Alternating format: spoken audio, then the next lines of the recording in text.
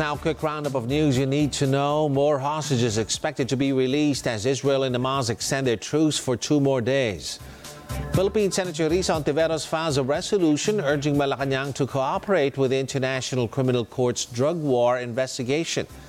The Philippine government and the National Democratic Front agreed to resume peace talks. And the Philippine finance chief is confident the local economy will outgrow its East Asia and Pacific peers.